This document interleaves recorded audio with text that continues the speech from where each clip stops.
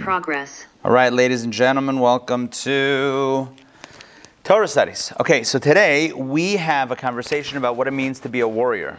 What it means to be, more precisely in this context, a spiritual warrior. Okay, so the term that we're going to focus on is how to become a warrior as inspired by the Torah, specifically the biblical story of our patriarch Jacob. So tonight, Linda, how to become a warrior. You like that? All right. Good. Okay, so yeah, exactly. Okay, so we're going to begin by talking about the major discussion in this week's Torah portion, how it opens. It talks about the epic reunion of the brothers, the twin brothers. Who are the twin brothers? Yaakov and Esau, in English known as Jacob and Esau. So here's the breakdown. You may be familiar with this, but just in case you're not, or even if you are, I'm going to state this again, just to clarify. Jacob and Esau, they grow up, they're very different than each other. Jacob is a man of the tent, Esau is a man of the field, they don't see eye to eye. They have different sympathies of their parents. Jacob loves Esau. That's the brother. Isaac, Yitzchak, the father, loves Esau. Rebecca, the mother, loves Jacob. The Torah says it's a complicated dynamic. No thanks. Thanks for offering.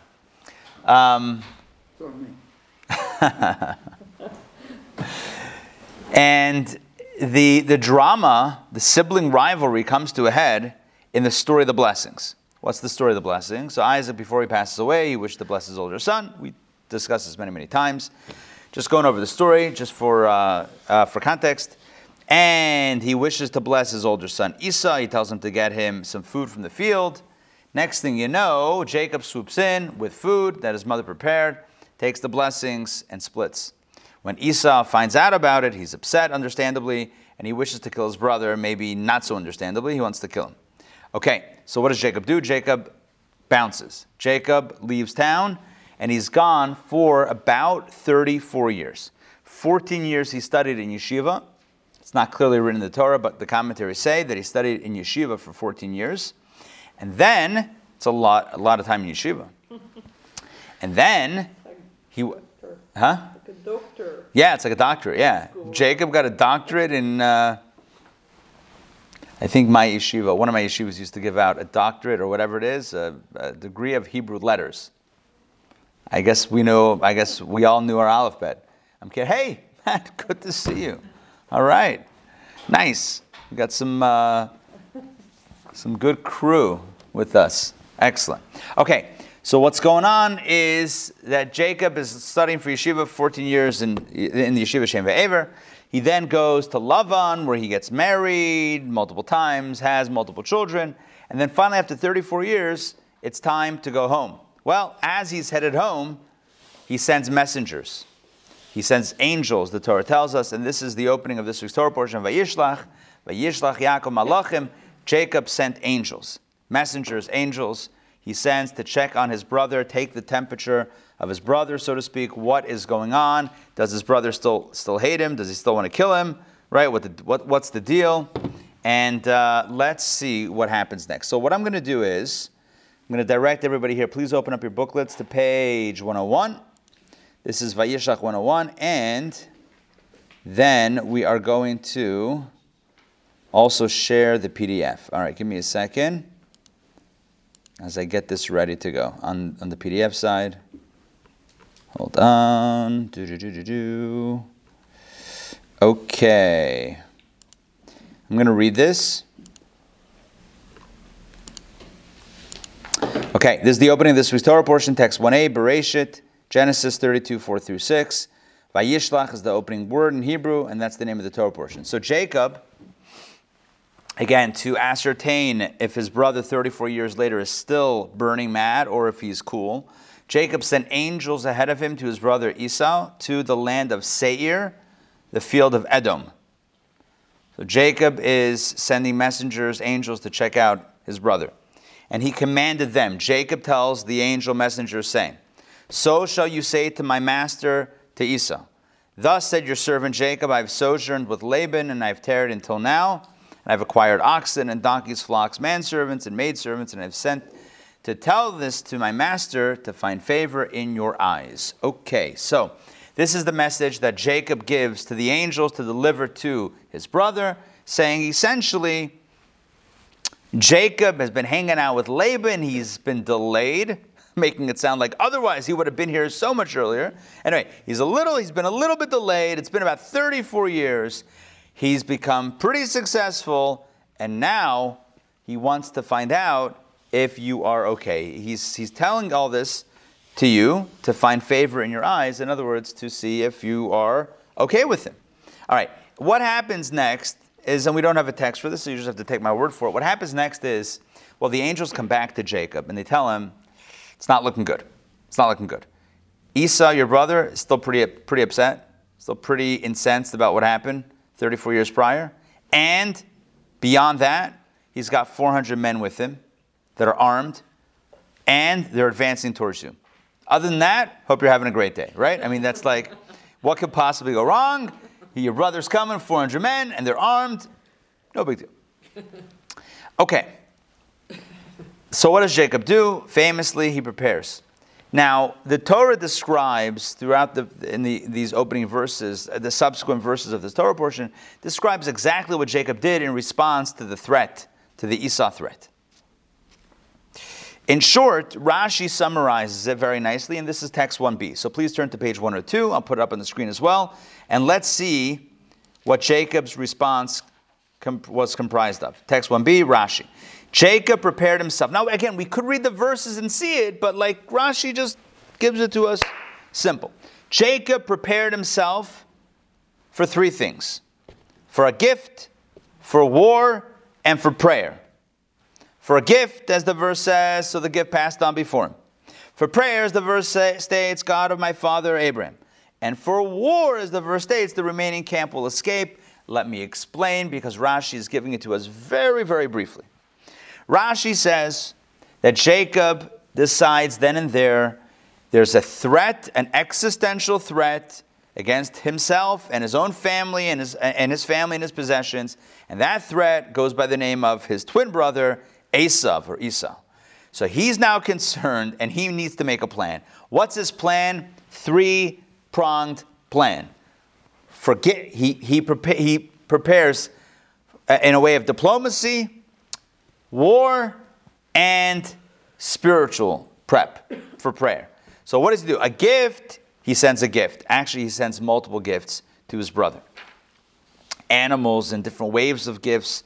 He really bestows lots of stuff to his brother. So that's preparation number one. Number two, he prays. Yeah. Wait, remind me where Esau is, because Jacob... So Esau stayed in the land that would be known later as Israel. He stayed there. Jacob bounces out to Mesopotamia, back to the old country, right? And now Jacob's coming back, and now there's going to be a clash very soon. So what's the preparation? Three things. Number one, a gift. He gave him lots of gifts, as the Torah continues to enumerate. Prayer, Rashi quotes the opening of the verse about prayer, that Jacob prayed to God and said, God of my father Abraham, please help me, please save me, etc. And for a war, Jacob divided his camp into two, and he said, look, if Esau and his men attack one camp, their other camp will be able to defend itself or flee, whatever it is. He was preparing for all eventualities. So he gave a gift, he prayed to God, and he prepared for war. Make sense? Yes? So far, so good? I have three questions. You think Jacob came with three preparations? I have three questions. Things come in threes tonight. Okay? You ready? Question number one. Question number one is, why suddenly... actually, let me... Rephrase. Yeah, but I didn't even start phrasing. So, let me rethink the way I want to say this. Okay? I'm okay. So, number one, why does Jacob need to do three different things? Right? And why specifically three? He has the prayer, he has the gift, he has preparation for war. I mean, it makes sense. He was preparing for all angles, but like, why 3 specifically, and why these 3? Okay, that's question number 1. Question number 2. Why is he preparing to fight? Why not just escape? I mean, he escaped 34 years ago. He ran away then. Yeah? So why is he now preparing? Why is he so sure? Or why is he preparing for battle? Why not just, look, if you hear if he hears that Esau is coming with him, Adam with 400 men, maybe just, saunter off to the side. I don't know. It's like change course. Go somewhere else. Do the old detour. I don't know. Just figure something else out. Why does he prepare for war in this confrontation? Yeah. So I have a feeling what it is that this wasn't Jacob's idea. Good. You're saying he was directed. Yeah. He was told by God, go home, and now he has to face the music. Okay, good. Marlene is saying it wasn't necessarily his idea. Up to his own devices, he may have done the old end around, but based on what God tells him, so now he's headed home. Okay, good. That's a valid answer. But no. But I'll tell you this: the answer is going to be better than the question. In other words, once we get to a perspective, you'll see how the perspective answers this question, even though you could answer it other ways, as you said. But nonetheless, let's ask the question. So, question number 1.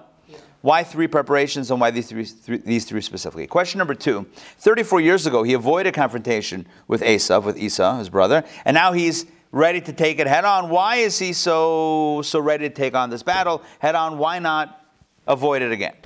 Okay? All right, again, not the strongest question, but a question. Question number 3. I have 4 questions now. I had made the whole big deal about having 3 questions. And see that? Done. I split the first question to 2. Now what? Now I have 4 questions. All right. It's like Passover now. Break out the matzah.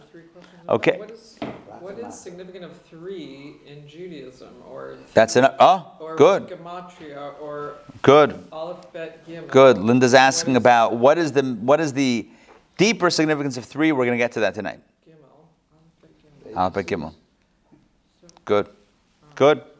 Next question. Okay, this is only going to work in the Hebrew, but I'm going to do my best. I'm going to put up, so everyone please look at page 102 at Rashi. I'm going to put it back up on the screen, and let's analyze the Hebrew text.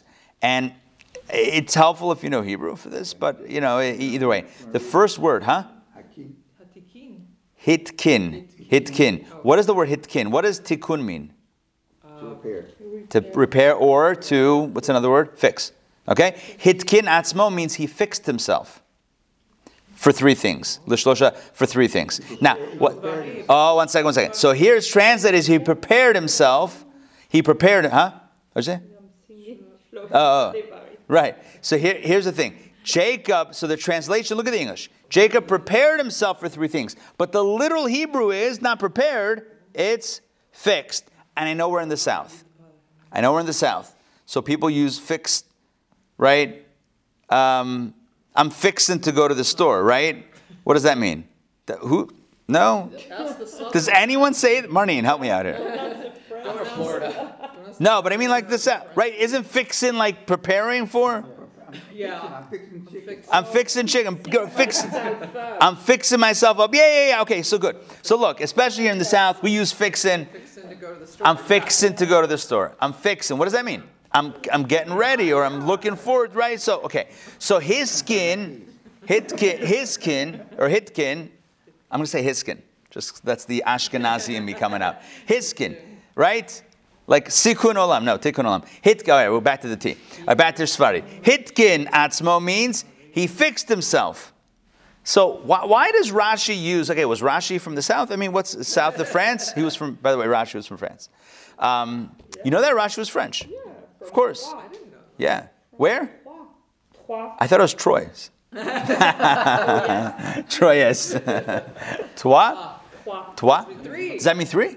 Yes. Ooh, but it no. sounds like 3, but it's a different A different spelling. Okay, it sounds like it. All right. It's a homonym. Fine. So here's the deal. Why does Rashi use the weird phrase, he fixed himself? Why not he prepared? There's a Hebrew word for preparation. Yeah? What's the Hebrew word for preparation? Hechin, hachana. Hechin. It should say hechin atzmo. He prepared himself. Why hiskin atzmo? Why hitkin atzmo? Why he fixed himself? Again, the English makes it all better. The English just calls it prepared. But the Hebrew, it's a little bit of a different meaning. Hitkin means tikkun. It means he fixed himself. Almost like a repair. He repaired himself. So what's the repair? So obviously we're talking about a deeper idea here. It's not just he did three things. It's he repaired himself. What's the repair? The repair from taking the breath away. From taking the blessings. Okay, perhaps. Let's see. And he fled before, and now he's fixing. Okay, good. We're going to go in a bit of a different direction, but I like the angle. Making amends. Good. So, in other words, what we're seeing here from the Hebrew is, it's not simply that Jacob prepared himself for this epic, rumble in the jungle. I don't know. Whatever, this epic rumble. Wasn't that a fight? George Foreman and... Was that Muhammad Ali? Yeah, the rumble in the jungle? Yep. Yeah, all right. It was in Africa. It's back in the day. How do I know that? Back in the day. Like boxing. You're a boxing fan. I That's know, how you know I'm this. not. Well, then you should be. All right. No, not a boxing fan. So here's the deal. So preparing for this rumble, he did three things, but Rashi really says in the Hebrew, he corrected himself with these three things. So what does that mean? What's the deeper significance? And finally, question number 4 is, why does Rashi need this preamble at all? If you look at text 1b, look inside. Why does that say that Jacob prepared himself for three things, for a gift, for war, and for prayer? Just say Jacob gave a gift, he prayed, and he prepared for battle. Why the preamble, he prepared himself for three? You understand my question? Why does he have to state a list before stating them? That one is in first choice, but he was preparing in case it didn't work. I hear you, but why not just say Jacob prepared a gift, he prayed, and he prepared for war? Why that those first several words? Jacob prepared himself for three things. What we can't count on our own. He has to say, by the way, these are going to be three. Number one, it seems redundant, especially when you understand Rashi, or when you're familiar with Rashi's way of commenting. He explains things very concisely, very briefly. He only gives you the information without any of the verbal accoutrements. Typically, here he is being a little bit more verbose. Verbose? Yeah? Mm-hmm. Yeah, being a little bit more wordy. The question is, that's a trigger, like, hold on, what's he trying to teach us by these extra words? So let me recap the 4 questions. Number 1, why is this night different from all other? No, I'm kidding. 4 questions. Oh, come on, guys. All right, the 4 questions. These 4 questions are, number 1, why does he engage in 3 preparations? Number 2, why is he ready for conflict now when he wasn't ready 34 years ago? Number 3 is, why does Rashi use a word that means fix or correct as opposed to one that more classically means prepare, if he's talking about preparations? And number 4, why does Rashi need to tell us that there were 3 preparations? Just tell us what they are, and we'll do the counting. You with me on this? Yeah. Yes? It's like a briefcase with cash. There's 10,000 in here. Let me count it out for you. Rashi doesn't need to do that. We can count it on our own. We're cool. You with me on this? Yes? Mm-hmm. Why am I talking about $10,000 cash in a briefcase? That's for another time. Okay. Why 10,000? I'm asking the questions. No, I'm kidding. All right, let's... Just joking. All right, so everybody with me? I'm checking in with our online crew. Yes? Yes? 4 questions? Excellent. All right. To understand all this, we need to do a spiritual reading of Jacob. You with me? You know, like palm reading? And like tarot card reading and astrological chart reading. We're going to do a Kabbalah reading. Yeah, of Jacob. We're putting Jacob on the couch. We got some couches over here. And we're going to do a reading. We'll do a spiritual reading of Jacob.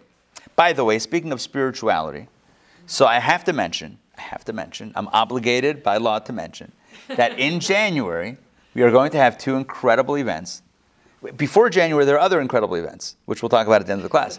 But in January, we're having Australian mystic Rabbi Label Wolf, who is a fan favorite. We all love Rabbi Label Wolf. Yeah, he's the coolest. He will be joining us live. Now, Australia, as you know, has been in heavy lockdown for a long time. They just got out, and he's not traveling yet. There's whatever. But he'll be joining us live from Melbourne. It's going to be Wednesday morning by him, Tuesday night by us. And I was going to say Saturday night, but that's a different different announcement. Anyway, so he's going to be leading a Kabbalah and meditation workshop. In January, we also are starting a 6-week course on Jewish meditation called Meditation from Sinai. So everyone's invited to join that. Back to our story. It's a JLI class. Yeah, you sound a little bit too surprised for. No, I'm kidding. Wish for Gematria class. Gematria, we've done Gematria. We can do it again. Yeah. Was I?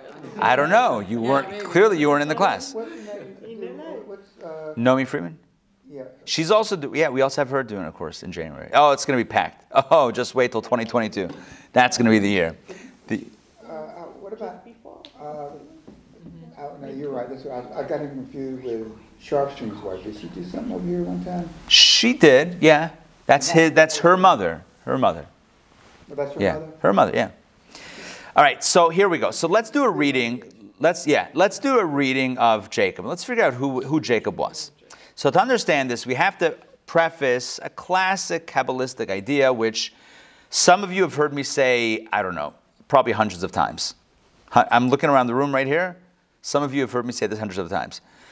Every soul has 10 powers, right? Yes, hundreds of times. Yes, you've seen the chart. You guys have seen this Kabbalah chart many times. Huh? The Sphirot chart. Okay.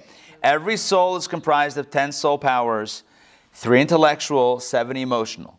The intellectual powers are Chachma, Bina, and Dat, wisdom, understanding, and knowledge, aka Chabad.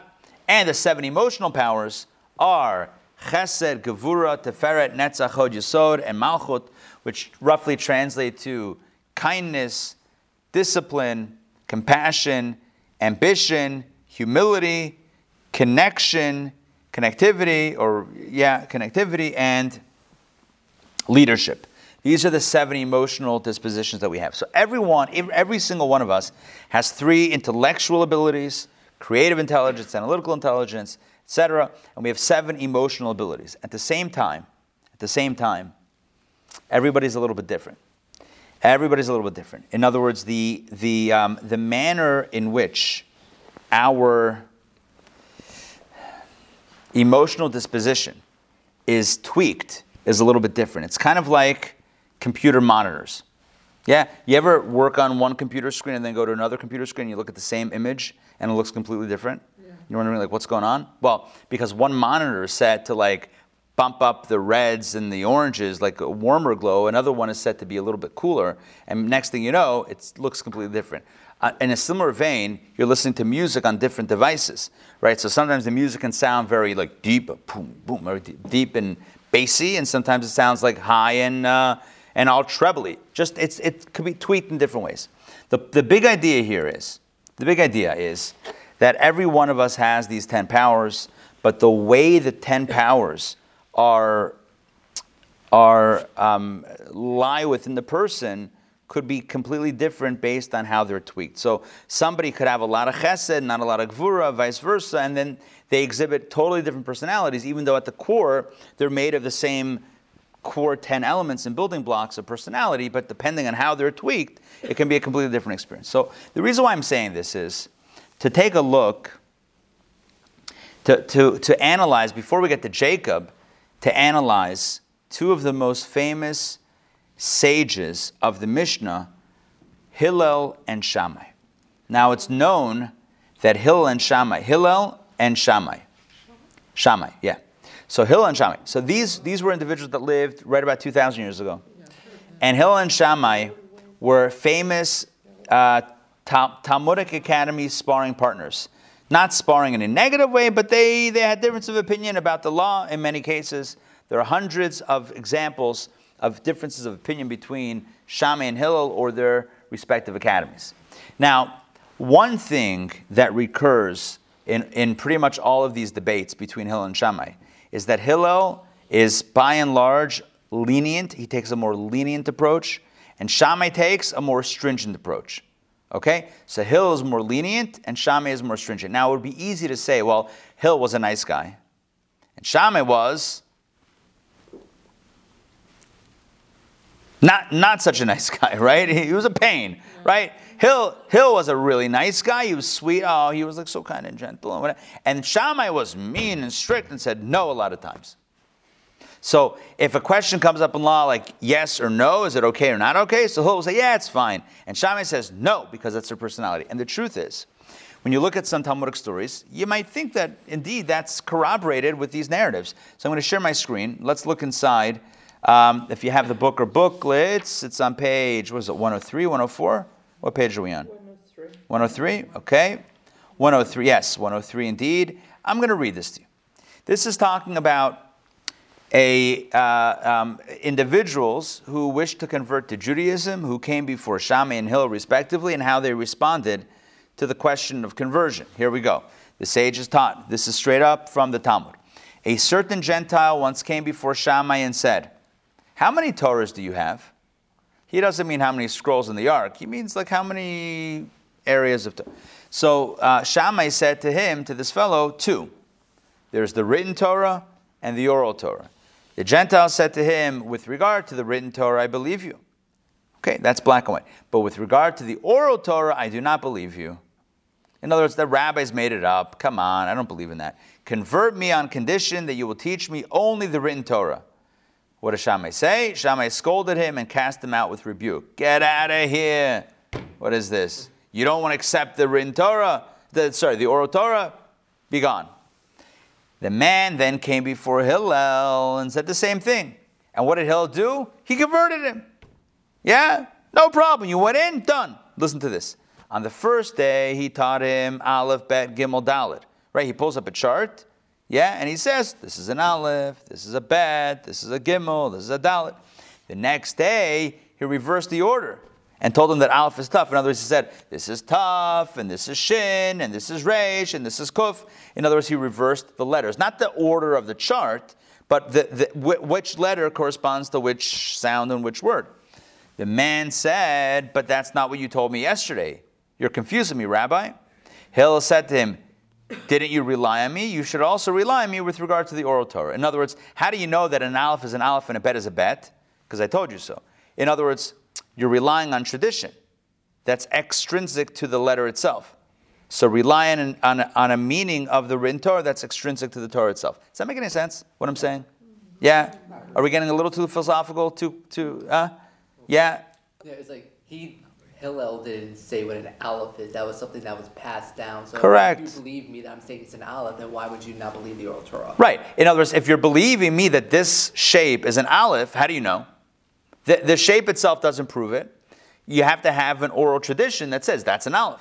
So if you believe me, if you believe that that I'm authentically passing you down the meaning of what this letter is, then believe me when I tell you that the meaning of the word tefillin in Torah is the black boxes with the straps, even though it doesn't say that clearly in the Torah. Does that make sense? In other words, you can't even read the written Torah without an oral Torah. I hope that makes sense. Yeah?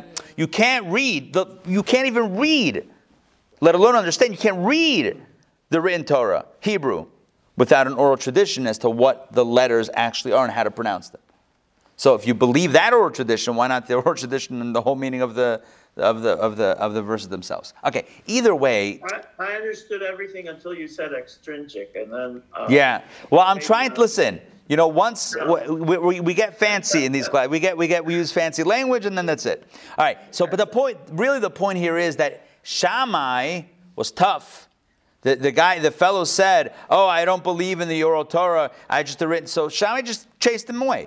Hillel worked with the guy. Hillel explained to him why you have to acknowledge. There always needs to be an oral tradition with anything, including the actual Hebrew language itself. There was a Torah before there was a written Torah. Yeah. Say it again. There was a written. No. A Torah before the written. Right. You have to have a key beforehand to even understand. Exactly. If you don't have an oral one, you don't have a Torah. What are you going to write? What are you going to write? Exactly.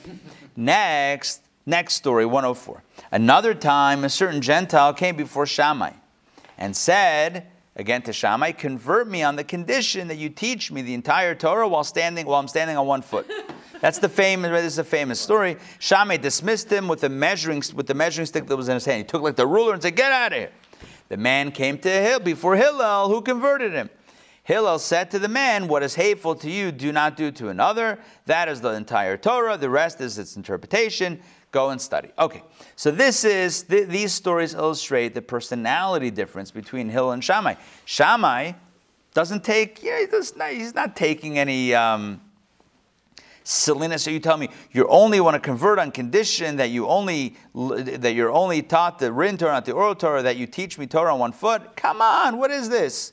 Amateur hour? Get out of here! Like, what is it? You're dictating the rules of Judaism, right? See you later, sayonara, baby. Like, what is this? That's Shammai. Hillel says, 1 second. Somebody's interested? All right, so they don't understand. Perfect. Let's explain it. Let's break it down, and we'll see. And indeed, it worked out. Now, so you would say simply that, yeah, obviously we see a personality. You have a clear distinction in personality. Hillel was a nice guy. And Shammai was a meanie. Meanie? Anyone say that? I don't know. Right? Hillel was nice and Hillel was not as nice. Sorry. Yeah, Hillel was nice and Shammai was not so nice. Shammai is chasing people away. He's shouting at them. He's chasing them with rulers. I mean, my gosh, right? Huh? Get off my lawn. Old man waves fist at cloud. I mean, right? That's what's going on. Yeah. Interpretation. Yes. Hillel was confident in what he was teaching. Nice. And Hillel couldn't stray from, You're saying Shammai couldn't. Shammai. Yeah. Yeah. Right. So Marnin is saying, another way to look at it is that Hillel was confident. You couldn't run. Hillel could roll with the punches. He was like, bring it on. All right. And Shammai was like, stuck in his box. Like you throw him something, throw him outside there. He's like, nah, I can't compute that. All right. That's one way to look at it. So either he's mean or he's in the box or whatever it is. But Kabbalah gives a whole new way of understanding it. Because again, what I said before is relevant right now. Kabbalah says that everybody has the same 10 soul powers. But every person has them tweaked and tuned, that's a good word, tuned a little bit differently. It's like when you tune your guitar, you tune the piano, you tune the shofar. I'm kidding, you can't tune the shofar. Right? But like when you tune, that would be cool, right? Let me just tune my ram's horn. So here's the thing. Everyone has chesed, everyone has gevura, but some people have more chesed and less gevura, some people have more gevura, less chesed. Famously, Kabbalah says, and we'll bring the text from the Zohar, text 3 in a moment, classic work of Kabbalah. Hillel, men are from Mars, women from Venus. Yeah, Hillel was from Chesed. Shammai was from Gevura. That's the big idea. Hillel was from Chesed. What is Chesed? Chesed is generous, giving, accepting, loving, right? Honoring. That's what Chesed is. And Gevura is strict and rigid, right? In the box, right? Rigid, strict, disciplinarian. So this is manifested. It's not just this guy was nice, this guy wasn't so nice. We're dealing with soul energies and soul powers that are tweaked, that are amped up or amped down. I don't know if that's the right phrase. That are either amped up or muted, and that creates a very unique persona. So Hillel has a lot of chesed, and that's reflected in his. He's totally patient with these people that others, like Shammai, were not patient with. Why is he patient? Because he's got a lot of chesed, he's got a lot of patience, he's got a lot of love, he's got a lot of generosity to give. At the same time, that's also why he's lenient, typically in Jewish law, because, again, on a deeper level, leniency means, I see potential in this, you can use it, and you can extract the good inside of it, so it's kosher. I say it's kosher, which means there's potential here. And Shammai, on the other hand, is more gvura. He's more restrictive, he's more restrained, he's more disciplined, he's more closer to the chest. And that means he's not going to entertain the guy who says, I don't believe in the Torah. Or the guy says, I will teach me Torah on 1 foot. He's like, that doesn't fit into the box. Like that doesn't fit into the disciplinarian, to this gevura persona. Get out of here. And then at the same reason, that's why he's more strict in Jewish law. His rulings are always more strict. Why? Because of the idea. Gevura looks at something and says, no. The first option is no. So can this be used? It's on the border. Can it be used? No. No. So Hillel says yes, he's more generous in his perspective, and Shammai says no, and that's the Gvur. So before we get to questions, let me just read this so you see that this is well-founded in thousands of years of Jewish mystical thought. Let's read this text together. Text number 3, page 104. Here's what it says. Zohar, this is like the original OG Kabbalah. Hillel and Shammai stem from the side of mercy and from the side of judgment. And respectively, Hillel is from mercy, Shammai is from judgment, which are the attributes of Chesed and Gvura. Boom!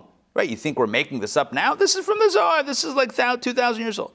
Chesed and Gvura. Hillel and Shammai is Chesed and Gvura. And embodied also by Abraham and Isaac. Abraham was Chesed and Isaac was Gvura. Those like him gathered around him, and these are the students of Beit Hillel. Likewise, the students of Beit Shammai. In other words, the people that gravitated to Hillel as his students were individuals that were likewise chesed-oriented. And guess who gathered around Shammai? People who were gvura-oriented. That's the way it works. You attract people, by and large, that are like you. So who were Hillel's students? Beit Hillel, the Academy of Hillel. Who were they? Chesed people. And who was Beit Shammai? Gvura people. That's why not just Hillel and Shammai took the sides of leniency and stringency, respectively, but their academies followed suit because they attracted students that were like them. Does that make sense? Yeah. Yes? Okay. Good. Rabbi. Yes, Ray. I don't know if you mentioned it already, but when it comes to lighting candles, Hanukkah. It was Shammai that said you light all of them and you take one away every night. This is for Hanukkah. Yes. And Hillel said, no, you light one each night and add to it. Yes.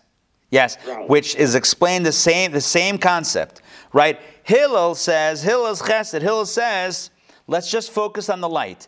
1, then 2, then let's just focus on adding light. Shammai says we got to knock out the darkness. We need 8 blasts against the darkness. And then once we weaken the darkness, we only need 7 the next night. And then once it's weakened, only need 6, 5, 4, 3, 2, 1 until we vanquish the enemy. It's focusing on the gvura, on the battle, as opposed to on the positive, on the light. This is the way it's explained in the Hasidic philosophy, how the dispute on the Hanukkah candles follows the same model of chesed versus gvura.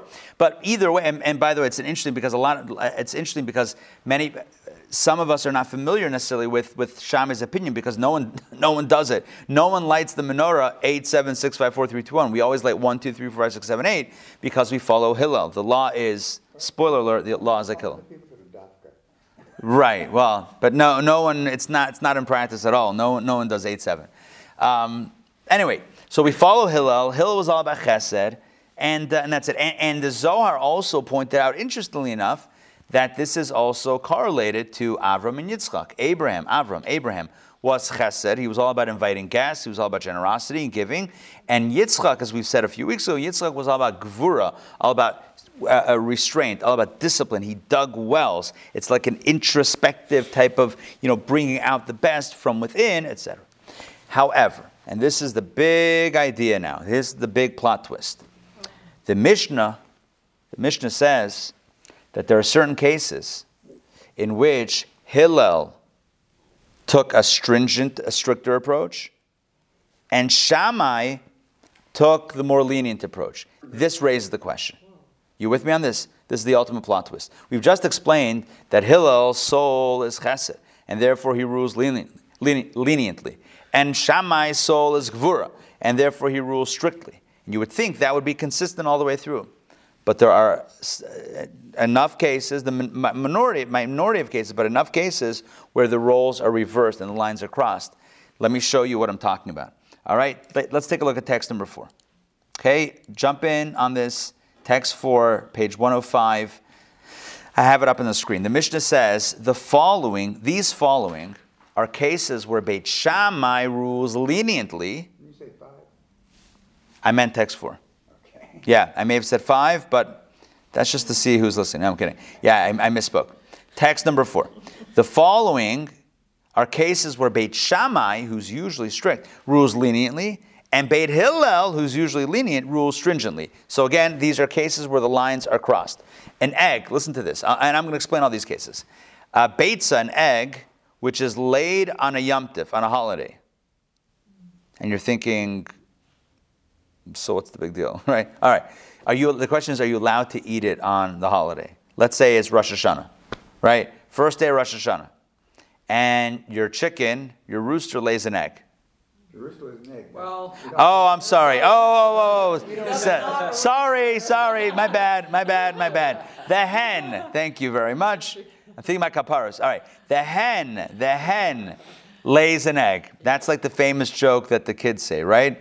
There's a rooster on a roof. On the roof. Yeah, and which direction? The egg is the northeast, south, or west? And the answer is roosters don't lay eggs. All right. It's one of those like misdirection riddles. Okay, so let's say it's the first day of Rosh Hashanah. That's a holiday, right? First day of Rosh Hashanah. And you have a hen, not a rooster. Maybe you also have a rooster, but you have a hen. And the hen lays an egg, okay? Are you allowed to eat the egg? Yeah? On Yom Tif, on Rosh Hashanah. What's the answer? Yay or nay? Not on Yom Huh? Kippur.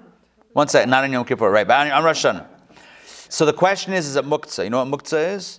Muktzah is something that was not permitted or not in existence to use before the holiday comes in. If it comes into existence on the Yom Tif, on the holiday, you still can't use it because when the holiday came in, you couldn't have used it because it didn't exist. Does that make any sense? No. Yes? Yeah. This is what we call the oral, huh? Shabbat is muktzah. Yeah, certain things you can't touch because they're not of, you can't move. You can't move certain things on Shabbat, right? Because they are things that are not supposed to be done on Shabbat, or they didn't exist when Shabbat came in a permissible way. Therefore, you can't use them or move them on Shabbat. So the same thing is true with the egg, right? So the beitza, the egg, which is laid on Yom Tif. So the question is, can you eat it? Can you enjoy it, or is it off limits? So listen. I'll explain the law. So Beit Shammai says, let's read it inside. Beit Shammai says it may be eaten. You can eat the egg. Why? Because even though the egg didn't exist, the hen did exist when Yom Tov came in. Mm-hmm. And if you would have done a surgery on the hen, you could have taken out the egg. Notice the egg was there. Even if it wasn't laid, are you with me on this? Yeah?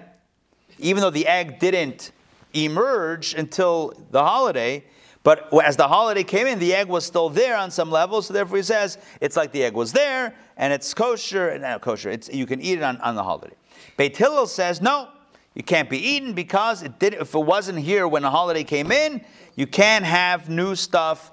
If it wasn't here when the holiday came in, at the moment the holiday began, and then it comes into existence somehow, some way, you can't have it, you can't enjoy it on Yom Tov, you have to wait till after the holiday is over, and then you can eat it. That's so who's more lenient in this case? Shammai. Oh, here's the exception, right? Shammai. And Hill's stricter, you can't eat it. Let's continue. Beit Shammai says, this is regarding the prohibition of eating chametz on Passover, 11 items on Passover.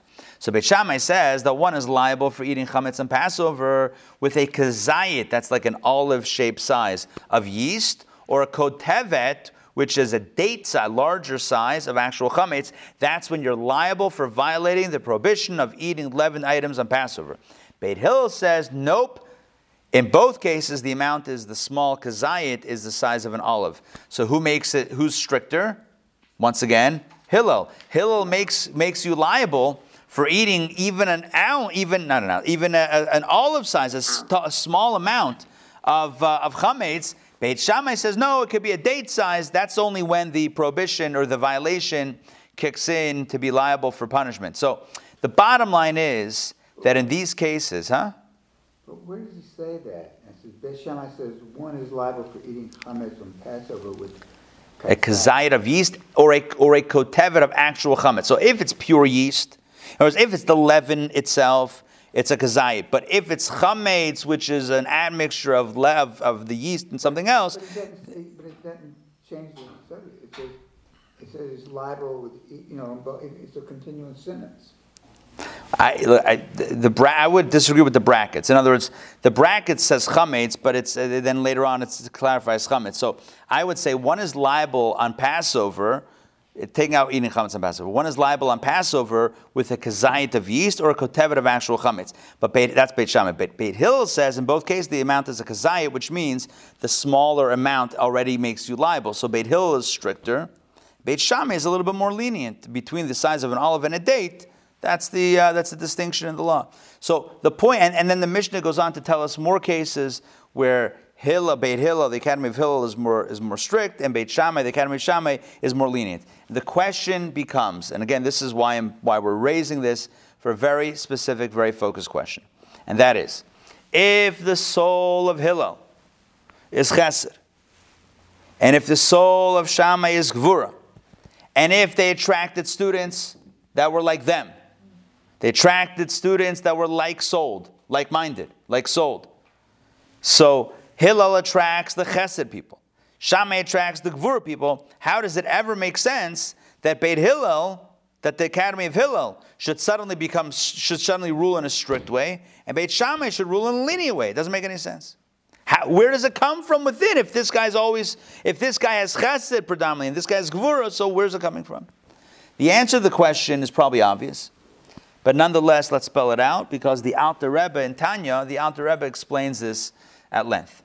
And he says like this: yes, the dominant force in Hillel was Chesed, and the dominant force in personality force in Shammai was Gvura. But even though those were dominant, the opposite trait existed. In other words, Chesed, Hillel's Chesed was the dominant trait, but he still had Gvura. And vice versa. In Shammai, the dominant trait was Gvura, but he also had Chesed. Which means that sometimes the non-dominant energy would also manifest itself, and that's what leads to those rulings. Let's jump into the text, and you'll see it for yourself in the words of the Alter Rebbe. Text number 5. Here we go. Now every Jew must exhibit both of these traits, Chesed and Gvura, for there is nothing that has not its place, i.e. everything has utility at some point. Therefore, in other words, even if it's not your dominant trait, you still have to exercise it now and again.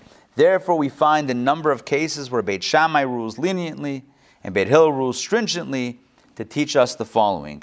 Yes, it is true that the souls of Beit Shammai were rooted in the spiritual left side Gvura, which is why they always or most always rule stringently regarding the prohibitions of the Torah. Conversely, Beit Hillel, stemming from the spiritual right side of Chesed, would find reasons to be lenient and to permit. Nevertheless, in certain cases, Beit Shammai was lenient due to the hit kalalut. So this transliteration is throwing me off. Hit kalalut means the inter-inclusion in the root of the soul. In other words, the soul has all of the energies, even though as it unfolds, one is more dominant than the other. But inside the soul, all of the powers are present. Their soul, Beit Shammai's soul, was comprised not only of Gvura, but also of a little bit of Chesed too, from the right side. Likewise, the root of the soul of Beit Hillel included an element of Gvura from the left side. There was inter-inclusion. Both personas had the opposite persona within them. So I hope this is clear. Somebody who's dominant, who's a Chesed dominant personality, still has Gvura. And someone who's a Gvura dominant personality still has Chesed. And that means, stated very simply, that means, and as the Alter Rebbe says, one must exercise both Chesed and Gvura, which means if you are a very kind and generous and forgiving person, sometimes you have to put your foot down. Maybe not always, but sometimes you have to draw a line. And at the same time, if you're a person that loves drawing lines and putting your foot down, sometimes you have to let things go. That's the way it is in life. Are you with me? If you're always putting your foot down, or you're always letting things go, at some point it's going to be unhealthy and havoc is going to unfold. That's the way it is. Because sometimes the situation calls for you to call upon a non-dominant personality trait when necessary. Take a look at text number 6. Powerful statement in the Medrash. Listen to this. Text 6, page 107. Rabbi Shimon ben Lakish said, anyone who acts mercifully when they ought to act cruelly will eventually act cruelly when they ought to act mercifully. You with me on that? In other words, if you're letting things go when you need to put your foot down, eventually you're going to put your foot down when you should let things go, because you got to know when to hold them, you got to know when to fold them, you got to know when to walk away, and you got to know when to run. That's the way it is. You got to know what to do in any given situation. And yes, Hillel is chesed, kindness, and leniency, and Shammai is gvura and stringency normally. But when the situation calls for it, it's only healthy for Hillel to say no and for Shammai to say yes. The fact that there are cases where they reverse opinions, right, indicates that each one had the ability to call upon their non-dominant personality trait when they felt it was necessary. Does that make sense? Yeah. We're going to get to a major lesson in life. But first, let me share with you.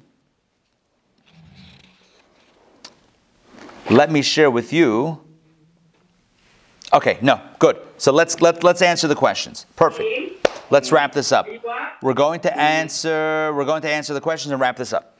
So the question that we began, now we're ready to go back to the story of Jacob. Who was Jacob? What was his personality? We know Avram was chesed. And Yitzchak was gvura. Isaac was gvura. What about Jacob? Good, what about Jacob? Jacob, the Torah tells us, had the ability to integrate. And that's what the Torah is telling us. Jacob had the ability to integrate opposite forces within and to call upon even his non-dominant trait, perhaps, when the time was necessary, when push came to shove. Let me explain. Remember the Rashi that says that Jacob fixed himself?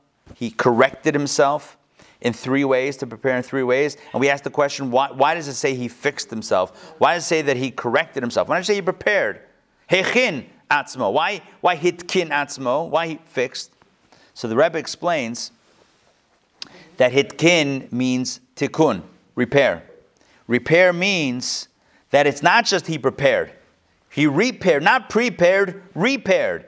Prepare is prepare. Repaired means that he looked within and called upon opposite traits, opposite energies to simultaneously approach one situation.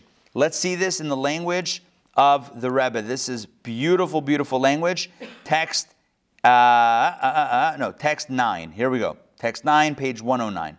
The Rebbe says, the word hitkin is from the word tikkun, fixing. It doesn't just mean preparing, but rather it also describes the method of preparation that one has to fix oneself, preparing internally to do something. The same applies to Yaakov, to Jacob. The way he prepared for a gift, for war, and for prayer was by fixing himself. In other words, it was a struggle. Why was it a struggle? Because here he was calling upon 3 completely opposite personality traits. Let me explain. What is a gift? Where does that come from? Chesed, generosity. Giving a gift is an act of generosity. Preparing for war is an act of gevura. You guys with me on this? Yeah? That's an act of severity, toughness. So when you give a gift, you're being generous. When you're preparing for war, you're putting your foot down. And when you're praying, you're saying, I'm not in control at all. Right? I'm surrendering to God. I'm out of the picture. Do you understand how these 3 are completely opposites? These 3 modalities are completely, and they're calling upon different energies of the soul.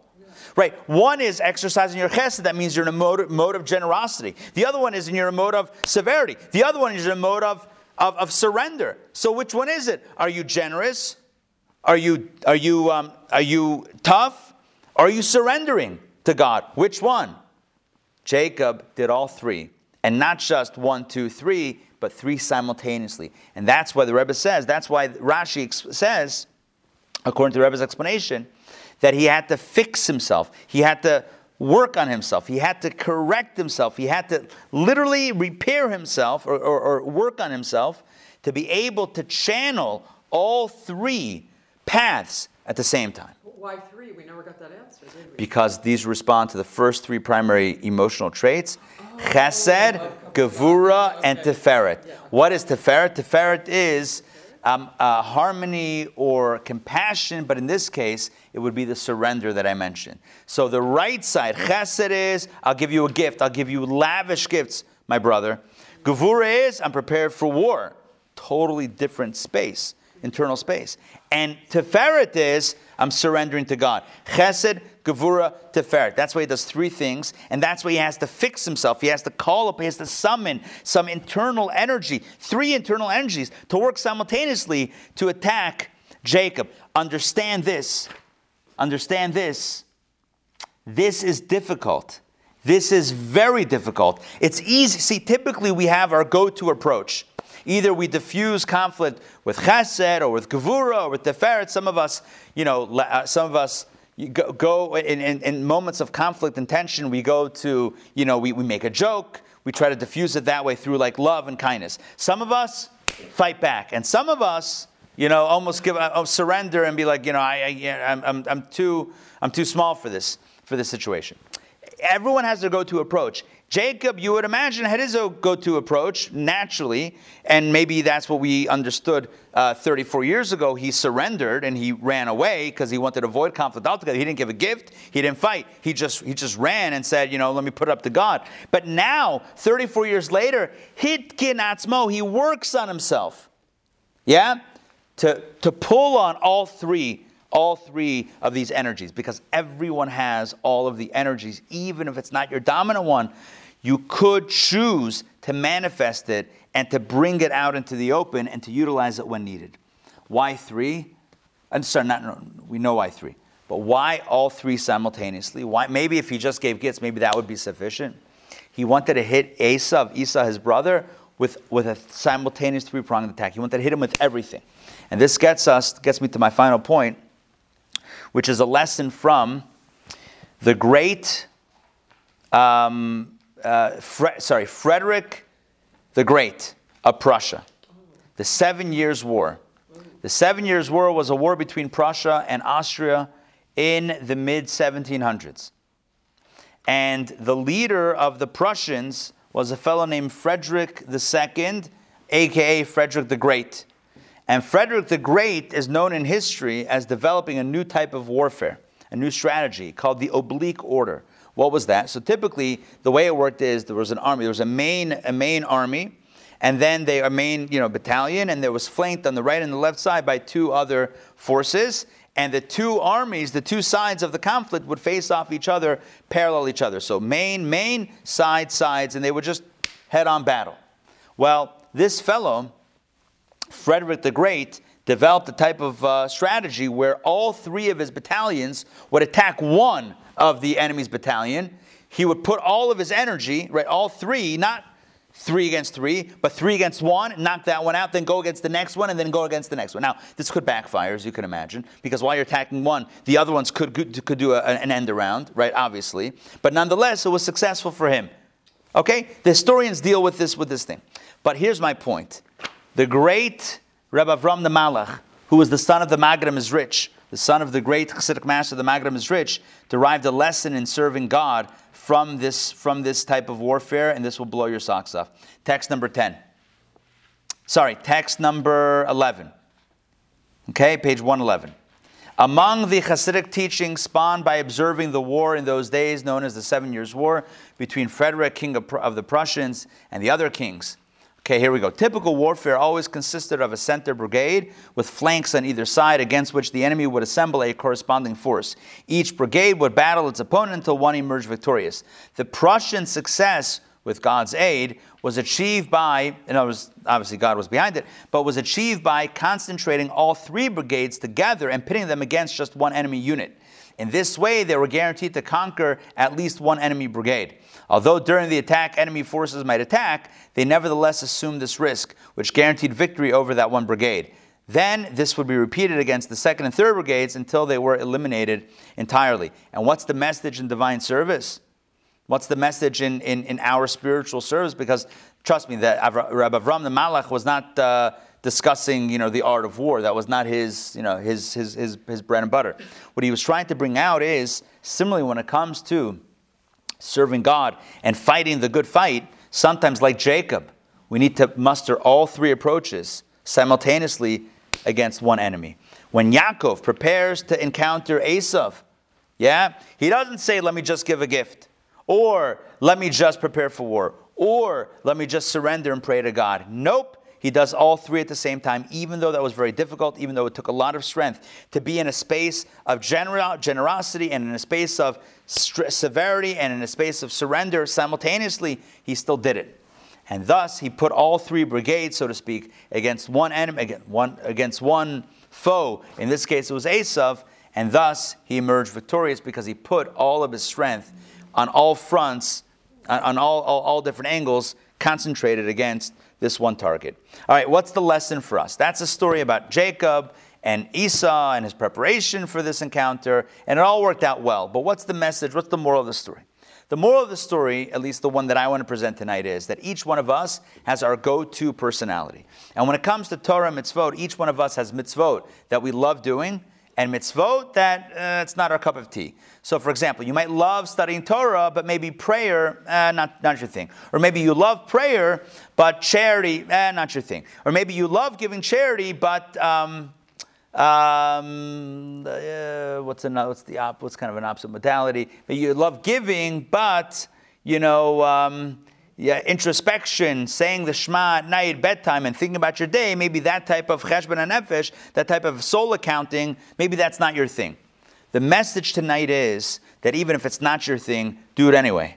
And when you need to, do it anyway, because we all have all of these abilities within us. We have the chesed, we have the gvura, we have the teferet, and we have the other 4 and the other 7 as well. In other words, just because this is your go-to, just because this is your strength, doesn't mean that should be your exclusive focus. Don't only do what you like doing. Do what needs to be done when it needs to be done. Like Jacob, right? It's not an easy lesson, right? It's because we all gravitate toward our comfort zone. And the message is, hey Cloudy, the message is, let's not only focus on what is in our comfort zone, let's also go beyond our comfort zone. Just like Jacob, who had to summon his strength, hitkin atzmo, he had to work on himself to do a 3-pronged attack. So too we should work on ourselves to have a variety of Jewish experiences, those that fit our persona and those that challenge us. So for this week, here's the homework. Find something that you love doing Jewishly and do it. Find something that you don't love so much Jewishly and do it anyway. You with me? Yeah, you with me? Make sense? All right, that's the homework. All right, we're officially closing out. Questions and comments? Ben, jump in. Okay, so I love the lesson, okay? I love the idea. I love the idea of chesed, gvura, and tiferet, all. However, you know how much I love Jacob. So, anyway, that's not what he does. And that's not what happens in the story.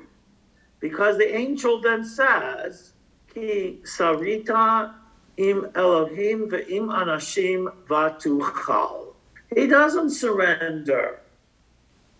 He goes for broke, and he beats God at his own game in the end, okay? Because of his striving, because of that gevura in him, right? He does in the end, you know. Now I say I change it a little bit in my instance, having gained all this weight, it's kisarita im elokim ve'im anashim batochal, but couldn't resist that. But the thing is that, you know, and the Rebbe's lesson is wonderful. I don't know that it should apply to all of us, and I agree with that totally. But I don't think I'm sorry, I don't like Jacob. You all know it, and it doesn't apply to him. Okay. As far as I'm Here, concerned. so the good news is we don't have to talk about Jacob. If you don't like talking about Jacob, then we don't have to talk about Jacob. I love the lesson. Good, The lesson is perfect, wonderful. perfect, good. So the message for us is, how do we develop how do we cultivate our strengths and at the same time work on our weaknesses, work on those areas in which that could use a little bit more reinforcement. And that's what I'm suggesting Jewishly.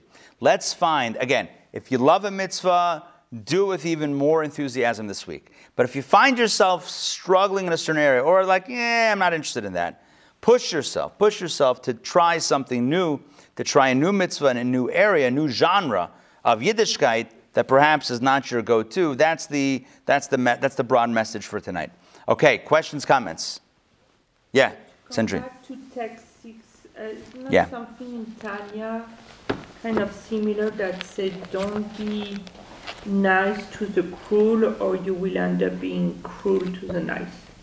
Yeah, that text that says if you're merciful when you need that cruel. Is there something in Tanya like that? It might be. There might be. It's possible. I don't recall it. That's real old school. It is old school, but it's so true, right? It's so true, right? Someone that posted Why is it true? Oh, someone posted from Tanya. It's very, yeah. I don't recall exactly where, but it makes sense that because this is talked about at length in Tanya, the idea of chesed and gvura and the interplay. Yeah, Marnie. That thing, he said that, husband said that, Jacob outsmarted God. No, God got him to do it. Right. At the end of the day, Jacob had to do the work, right? At the end of the day, he had to do the work.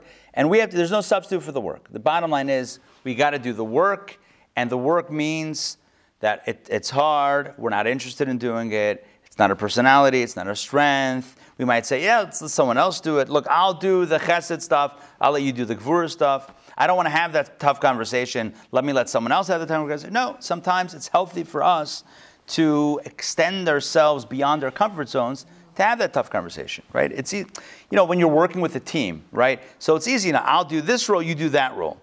Sometimes it's healthy to be able to go outside of your box, right? And extra find something new inside. Summon something new, and that's what we're suggesting. The idea of going outside of our typical comfort zones. Okay. Questions, comments from our Zoom crew? Okay. All right, makes sense? All right, a few quick announcements, and then we'll close it out. A few quick announcements are, number one, Saturday night, jewelry workshop and Hanukkah party right here or online. Join us. Don't miss it. Donna, our fearless jewelry designer, will be here. Fearless and creative. Fearless, fierce, and creative. Chesed, Gvura, Tiferet, maybe. Will be joining us live and online, so join us for that. Next announcement is Sunday. We're doing Mitzvah Day, Meals of Love. Join us to help cook and bake for women without homes. Rebecca's in conjunction with Rebecca's Tent, a project of Shereth Israel. Join us Sunday at 12:30 p.m.